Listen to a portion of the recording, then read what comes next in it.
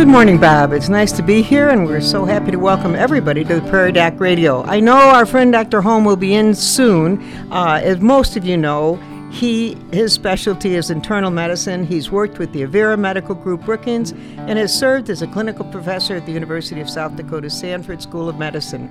Fortunately, with Dr. Holm being a minute or two late, Dr. Jill Cruz is right on time. We're happy to have you. For those of you who don't know Dr. Cruz, she's a family medicine physician who also practices with the Avera Medical Group Brookings. Good to have you here, Dr. Cruz. Thanks for having me. Well, you've been a guest a few times now, and I've enjoyed it every time. It's been well, I just find all these doctors in the Brookings area to be a wealth of knowledge. And as I kidded Bob, I said, if nobody shows up, neither one of us have too much to share, do we?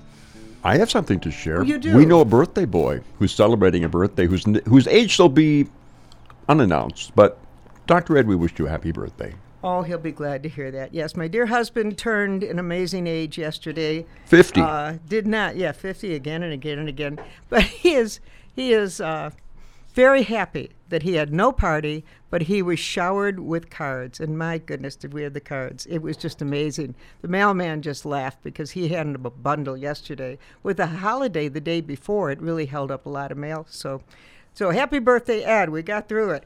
And we shouldn't have to talk about birthdays. What we can talk about today is what is happening, first of all, in South Dakota Public Television. As most of you know, because the Brookings Bobcats are in the championship, the high school football championships will take place Thursday and Friday, and they air all the games are on South Dakota Public Television. Because of that, Dr. Holm's and weekly program On Call with the Prairie Doc will not air. However, if you do, I'm trying to think, it's YouTube, and I'm not sure exactly how they do it. I'm old tech, not new tech, but they will be, Facebook. They'll be live streaming on Facebook. Dr. Holm will be a show about rheumatology and chronic pain. So if you really miss the guy and you have Facebook, you can go on the Prairie Doc Facebook page and you'll be able to see a live stream of a program that Dr. Holm did. He hosted it with Dr. Jennifer May of Rapid City Medical Center, and the two of them discussed the many levels of chronic pain from mild annoyance to disability. That's what they'll be talking about. I'll bet you see a fair share of chronic pain in your practice, Dr. Cruz. I do see a fair share of it, and it's very a difficult thing to work with people because chronic meaning I can't take it away. And, it's learning about managing expectations and managing what we can optimize. And while we may not be able to take everything away, how can we keep someone functioning? And that's what our biggest goal is. How can we keep them doing what they still love to do and what they want to do instead of letting the pain control them? How can we find ways to manage it? And how do you do that? There's probably not a simple answer, but it's not a simple answer. It's not one thing by itself. It's usually a myriad of things that we do in concert. Basically, one, trying to keep people active because we find that inactivity tends to make chronic pain worse, especially with people like fibromyalgia. Sitting and doing nothing can actually cause it to flare. And then we talk about, usually our mainstay of treatment is the NSAIDs, or the nonsteroidal anti-inflammatory medications such as ibuprofen or naproxen, Tylenol, which is not an NSAID but also a pain reliever. We use a fair amount of time to help with this. And also a lot of times we'll talk about physical therapy as a way of keeping people active and moving. Avera does have a chronic pain program, especially if there's back issues. We have the Avera Spine Center, which is really good about talking about other things, about support groups and finding people, that community that you can bond with to kind of talk about what are your struggles so you don't feel like you're so alone, because isolation and depression makes pain worse because, when you're feeling sad and down, that can just increase your pain levels. So if you can find that community and people you can bond with that are going through the same thing you are, then that can help kind of bolster you and help with these coping. And we also like to talk about, alternative options for pain control, acupuncture, massage, hot baths, heat, ice, So there's lots of things that we can do to help with pain. As far as medication-wise, like I said, the NSAIDs are where we start. We do have some other pain medications such as the gabapentin or Neurontin or Lyrica, which is called pregabalin. All of those can be used for pain medications too, for people with kind of chronic pain. Sometimes we also use antidepressants because we know that a lot of those also, since they work in the brain, can work in kind of those pain centers of the brain. So multiple options, and it really has to be individualized and tailored for you and your pain, where it's at, what's aggravating it. So, like I said, to say there's a one-size-fits-all, everyone takes 800 milligrams of ibuprofen 3 times a day is not going to cut it. You need to find out what can you do for your pain to help it get better. Well, it sounds as though if you're dealing with chronic pain, even though you can't cure the chronic pain, there are many ways to control it and put you in control instead of the pain in control. Right. And, even things like biofeedback, where we've taught people to kind of how to visualize that pain and try to find that area, to use your mind to deal with it. They did a very interesting study through the VA with amputees who are having phantom limb pain. So that's going to be a very chronic pain that's difficult to treat. And they found that if they had them smell a certain scent before they took their pain medication, after a while, all they had to do was smell that scent and not take the meds. But it still triggered that same area in the brain that said, I know I'm going to start feeling better soon. And now they were using basically aromatherapy. That's amazing that Yes. that would work. So they would do that and then take their strong pain medications or opioids, which we don't want to do long term because we find that long term they can cause more harm than good. But short term, and they used it, pairing it with that smelling some aromatherapy scent, and then paired them together, and the brain got so used, kind of like Pavlov's dog. They heard the bell, salivated. Here, you smell this, take your pain med, and in a couple minutes, to a half hour, you're going to start feeling better. Now all they have to do is smell. Smell it, no pain And then pill, no in a pain. couple minutes you're Yeah. feeling better. Yeah. Oh, that's amazing. That there are was answers. There are answers for it. While you were speaking, our good friend Dr. Holm appeared. Good to see you, Rick. How you doing? I'm doing Oh, you need a mic in front of I'm you. going to switch this one Right, for right. Jill. All right. Yeah. Well, I apologize for being late, and I have good excuse, but I'm not going to get into it. Okay. But I will say this. Boy, you just covered. I listened to what you said. It was beautiful. It was well laid out, and the options are there. I think that you want to do the first break, but then we can come back and talk about fibromyalgia. Well, that'd be great. We will take our first break. If you have any questions about pain problems you're having or any other medical problem, give us a call at 692-1430. If you're out of the area, be sure to include the area code 605-692-1430, and we will return after these words. Vaping is a term for using an electronic or e-cigarette. There have recently been illness and death associated with vaping that is currently under study by the Center for Disease Control. Patients in this CDC investigation of vaping-related illnesses have reported symptoms such as cough, shortness of breath or chest pain, nausea, vomiting or diarrhea, fatigue, fever, or abdominal pain. Some patients have reported that their symptoms developed over a few days, while others have reported that their symptoms developed over several weeks. A lung infection does not appear to be causing the symptoms. Anyone who uses an e-cigarette or vaping product should not buy these products off the street and should not modify or add any substances to these products that are not intended by the manufacturer. See a healthcare provider right away if you have symptoms like those reported in this outbreak. Brought to you by the Avera Medical Group Brookings. Welcome back to Prairie Doc Radio. Joan Hogan here, and I'm so pleased to have Dr. Jill Cruz with me in the studio, and Dr. Holm, our Prairie Doc, has just arrived in the studio as well. Good to have both of you here. Well, okay, so our first question is about fibromyalgia. So fibromyalgia is one of those things that became kind of popular 20 years ago, and I know of a rheumatologist who gets his face all gets contorted and he gets angry with that because he doesn't know what it is. He's not been able to define. There's a there is a specific definition of fibromyalgia where if you squeeze parts of the body and so on and so forth, then you can call it fibromyalgia, but we don't know its cause, we don't know its treatment, and it's another form of chronic pain. Jill, I'll throw that back at you. Yeah, I mean, fibromyalgia, I think, is a very, very difficult thing for any doctor to deal with because it's so different in how it presents in each patient. You know, you've got just kind of this criteria of diagnosis. So there's not a lab test we can do or an imaging test we can do to say definitively this is what it is.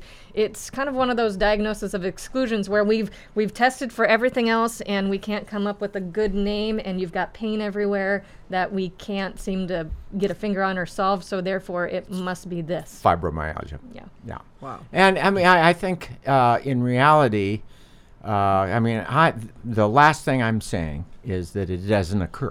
It isn't there.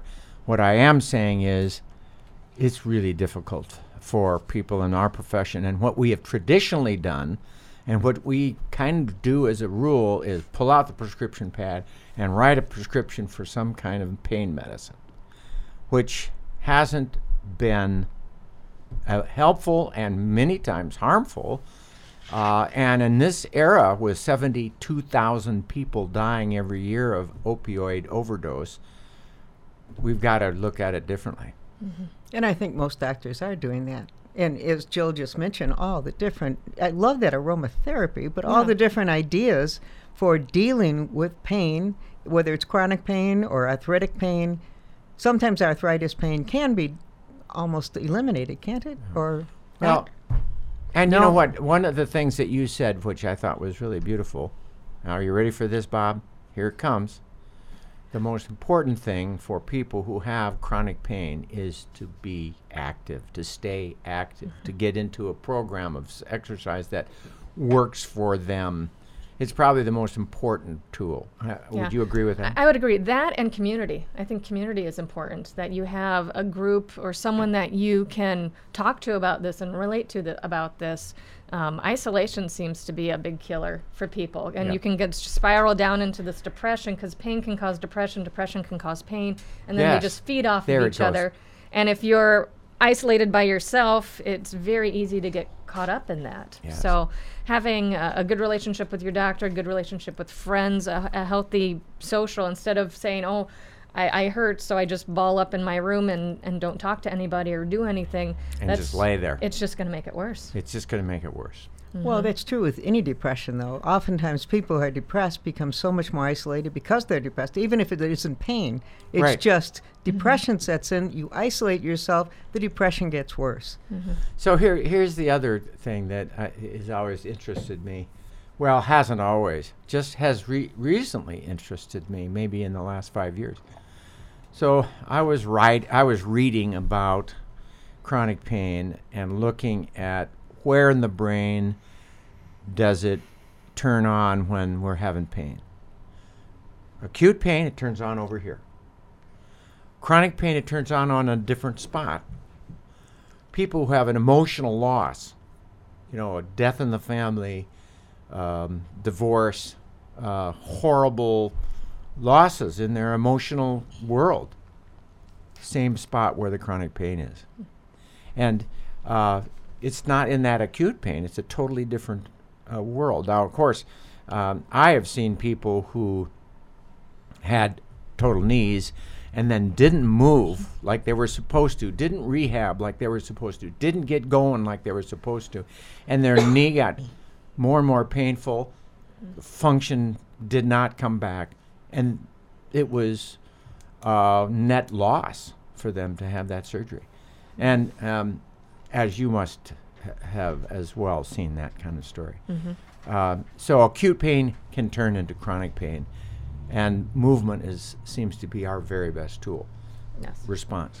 Yes, and definitely we find that there's this facilitation pathway where people can get stuck in that pain cycle, and if we don't break that acute pain, and then all of a sudden it's just kind of stuck in this record loop that record that's skipping, and the pain signal keeps being sent to the brain, even though there's nothing triggering that acute pain at the end. So if we can find a way to block that loop and that cycle, a lot of times we can help. But once that cycle started, it's very hard to stop. Yeah. Yep. And I think while we're trying to find a, like you say, physical therapy or chiropractic or some method to kind of get them out of the cycle that they're doing, an antidepressant and some counseling wouldn't hurt either, because that's a consequence that only makes it worse. Exactly. You're a doctor of osteopathy. Yes. So let's explain that. What is the difference between an MD and a DO? And it's a perfect topic at this time when we're addressing chronic pain. Well, I like to tell people the only difference is I had 500 additional hours of training in musculoskeletal issues and manual treatment. So basically treating, it's kind of almost a blend of techniques that I've seen done by physical therapy, by massage therapy, and chiropractors, all kind of blended together. There's a lot of overlap between what the three of us all do and what I'm trained in doing. So I had to do everything you had to do in med school, plus more.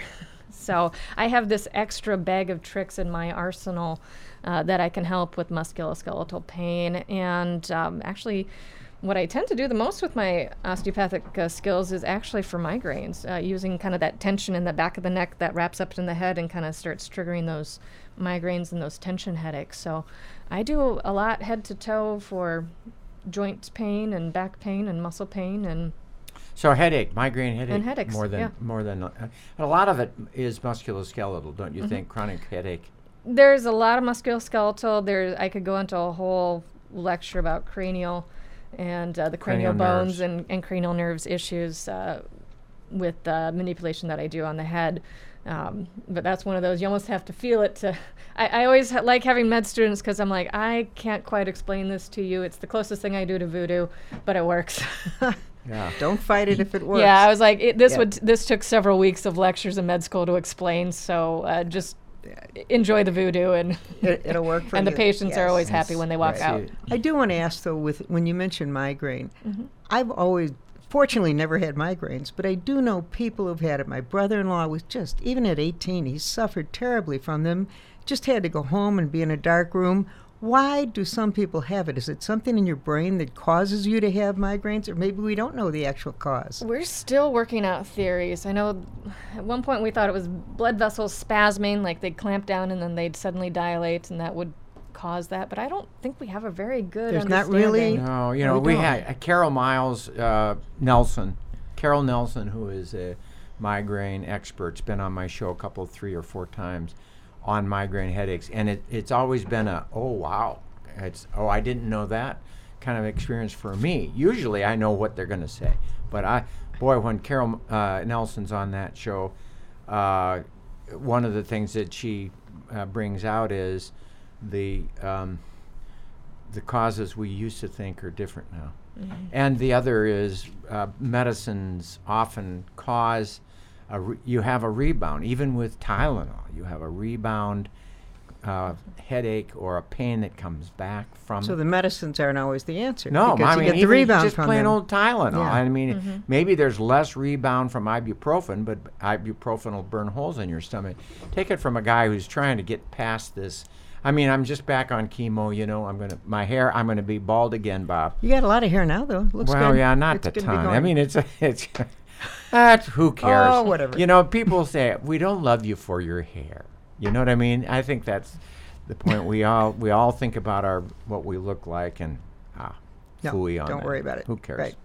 Well, But the whole point I'm making is that I have had to delve into pain management for Rick, which is to lean on my care providers, not to lean on my own opinion. And I have found that I despise the opioids because you can get in a cycle there where you can't get off of them, and you know they perpetuate the pain that you're trying to relieve yourself from. And can actually make it worse and cause hyperalgesia, so they can Yeah. make more pain on their own. Correct. You know, and if your GI tract is part of your problem, they'll screw that up. You know, and I have found when they reopened me filleted me open one more time to resect part of the liver, and I recovered from that. After they took the epidural, I took no more opioids. I controlled it with Tylenol and Advil, And it worked. and it worked. Okay. Well, we're going to take a break now. We hope all of you have enjoyed this discussion. If you have any questions, give us a call, and we will return following this informative message from the Avera Medical Group. Kids are back to school and the spread of germs are in full swing. Parents, please teach your child to wash their hands often and use hand sanitizer when they can't get to the sink. Show them how to cough into their sleeve. If your child has a fever, keep them home from school, offer fluids, and encourage rest. You can reach your primary care provider at the Avera Medical Group Brookings at 697-9500.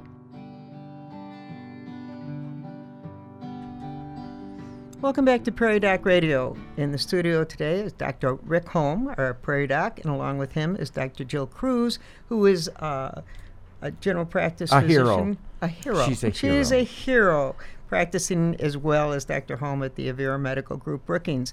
The reason we're talking about chronic pain today is we often talk about the program that Dr.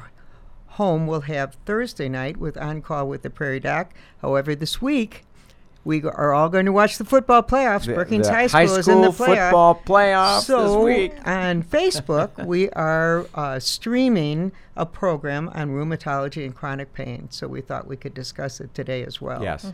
And that's why we brought it up. So don't go looking for Dr. Holm tomorrow night, because you'll just keep seeing football. And But- maybe you'll want to watch football. But we're That's recording okay. a show. Actually, we have. Oh, tomorrow. Okay. Yes, we have Lori Hintz, who is the head of the Hospital and Nursing Home Association, and or the CEO or whatever that is. Okay. And then Victoria Walker, who is a physician and the medical director of, help me, Joan, I the don't nursing know. home, I'm sorry. big nursing home system that was just starts with a purchased by B, Sanford. Bethlehem, or no? Oh, good. Good Good Sam. Sam, Good Good Sam. Samaritan. Okay. And so she is going to be on the show as well, and we're going to record a show that will be played in May. Oh, well, get it done now, and it'll be played in May. Let's hope it's a little warmer when it plays. Yes. Yes, I did. Thank goodness. I listen to Bob every once in a while in the morning, and he did tell us the weather is warming up. So It on is. Friday, Saturday, and Sunday, we're going to be in the 40s. Oh, my. Oh. That'll be a heat wave. Okay, back to today's discussion on chronic pain. And earlier, Dr. Cruz mentioned NSAID as a medicine, right? NSAID. But I don't know. You didn't name any name brand. So those of us who have no medical background really didn't know what pills you were talking So, about. Like Aleve? Aleve, ibuprofen, naproxen, Advil. Okay, that's what you meant by those pains. And some things they help. But in the discussion since then, both of you have said they're harmful to your stomach. They may help a little bit, but you're better off trying to find other ways to overcome this chronic pain. Right. I think when I addressed the issue to my residents when I was on the faculty at Emory on treating chronic pain. And I went through all the literature, and at the time what they said was, take your ibuprofen or your Tylenol or whatever pain medicine it is, and instead of doing it as needed, because you have to have the pain, and so you use as needed, and then you reward yourself for taking the pill, and then the pill encourages itself to be done. Instead, to schedule it, that you're going to take the pain medicine 4 times a day, whether you need it or not. Now, I've switched my opinion. I think the least amount of pills you can get by, the better. And if you really are in a corner, okay, take the pill, but you try to not use it and go other alternatives. Now, what is your take on, what do you think about that, Jill? I mean, there's a philosophy that I just... Yeah, it's really hard. It depends on the patient. Because I have some patients that are so stoic that they're not going to wait until their pain's a 10 out of 10, and then we're spending time catching up to the pain, and that's difficult. That's part of the old theory, too. Yep. Yeah. So I've had some people where I've had to schedule it because they're too stoic to take ask it on for their own, and right? to take it on their own. And I don't want them suffering, or someone in the nursing home where waiting for them to push a call light and then to get it, it's going to be a half hour to an hour Yeah, later. yeah. So there's a schedule. With those, I feel schedule's appropriate. Yeah, I would agree. Otherwise, less is more. Yeah. The less you need it, the less you take it, the better off. And now let's talk about the power of touch. One of the things that I have believed in for chronic pain is in the nursing home in particular, caring for someone with chronic knee trouble or whatever it might be. I will take the smelliest topical arthritis cream that has this odor that, I mean, here it is. That's the aromatherapy again. Aroma. It hits a part of the brain that nothing quite hits as powerfully. And you take Kramer Gesic, which is what we used in football. You remember that, Bob? But there are other brands, and right now I think Aspercream is probably your easiest, cheapest, a generic Aspercream. And it has a good wintergreen smell to it, and you get people to rub it in. And if you get your spouse to rub it in, or you get the nurse to rub it in, or whatever it might be in the area of that joint pain, you get relief. So I've been promoting that in my people in long-term care facilities. Well, never underestimate the power of touch. I mean, that has been one of the hardest things with studying the efficacy with DO and osteopathic manipulation is when they did sham manipulation. So they literally just touched the patient. Even just touching the patient helped a lot. Helped. So they had to have two controls where one patient got true osteopathic treatment, one got fake treatment, and then one got no treatment. And the one that got fake treatment did a little bit better. The one that got osteopathic treatment got a lot better, and the one that had no touch didn't get better. Yep. So touch is therapeutic in and of itself. Yeah, there's another study that I thought was very interesting. People who had bone-on-bone knees, half of them were forced to exercise. The other half were left to be on the couch. And the exercisers, of course, did much better. I don't understand that. I do know it works, but it's sort of like we know radio works, but I could never get the airwaves going on my own. And the same, I have pain with my knees and my hips. Yeah. And if I walk a lot, the pain goes away. Why? Because I'm hurting myself walking, but I must not. I don't get it. It doesn't make sense to me. Jill. That it works. It doesn't make sense to you. I don't have a good. Yeah, I don't get use it. Use it or lose it. I just know it works. Use it or lose it. And that I know sorry. your essay this week, Rick, said use it or lose it, and exercise is so important. But I just don't understand why well, it with is. But it is. Exercise, your brain will excrete those natural pain relievers with Now, that. that makes you talk about sense. the runner's high and the release of endorphins, and your brain will make opioids itself to make you feel better. I'm And sometimes producing my own. pain is defined by what is pain anyway? I mean, it's every individual has a different. I mean, you can't tell another person. I mean, you can say the story kind of and explain it as well as you can, but really, I think it's very individual. However, one of the pains that people have is really, I think, stiffness. Just plain stiffness. I can't, if I get up to move, I'm stiff. Once I get going, I'm better. And so I think that, if you remain stiff and you don't move out of that stiffness, it will freeze you. The other side of it is that if you want a joint to work, you've got to have muscles connected to ligaments and tendons that and cartilage and bone that will move the joint. If you're not exercising that joint, that muscle is going to atrophy. And of course, if you get a person who's so non-exercising, what is the word I'm looking for? So Lethargic? Sedentary. Sedentary. Sedentary, Yeah, there you go. lethargic and sedentary. You get a person that sedentary and you go, okay, well, you've got such crappy knees, it's bone on bone, you need to have a replacement. You put in a replacement and there's no muscles and ligaments to tie anything to because they're so atrophied and wasted away, you can't move anyway. So I think the bottom line on all of this about joints is unless it's a hot inflamed rheumatoid joint or a lupus joint that's just hot, or gout, then we need then we need to keep them moving. Keep them moving. Okay. Well, this show has moved quite quickly. We're down to our last minute. And we do hope all of you have enjoyed our Prairie Doc radio program. And we'll listen again for Prairie Doc, brought to you by the Avera Medical Group Brookings. Please follow Prairie Doc on Facebook and YouTube for free and easy access to the entire Prairie Doc library. Thanks so much, Dr. Holm. That's all for today. Thank you, Joan, and thank you, Bob, and stay healthy out there, people.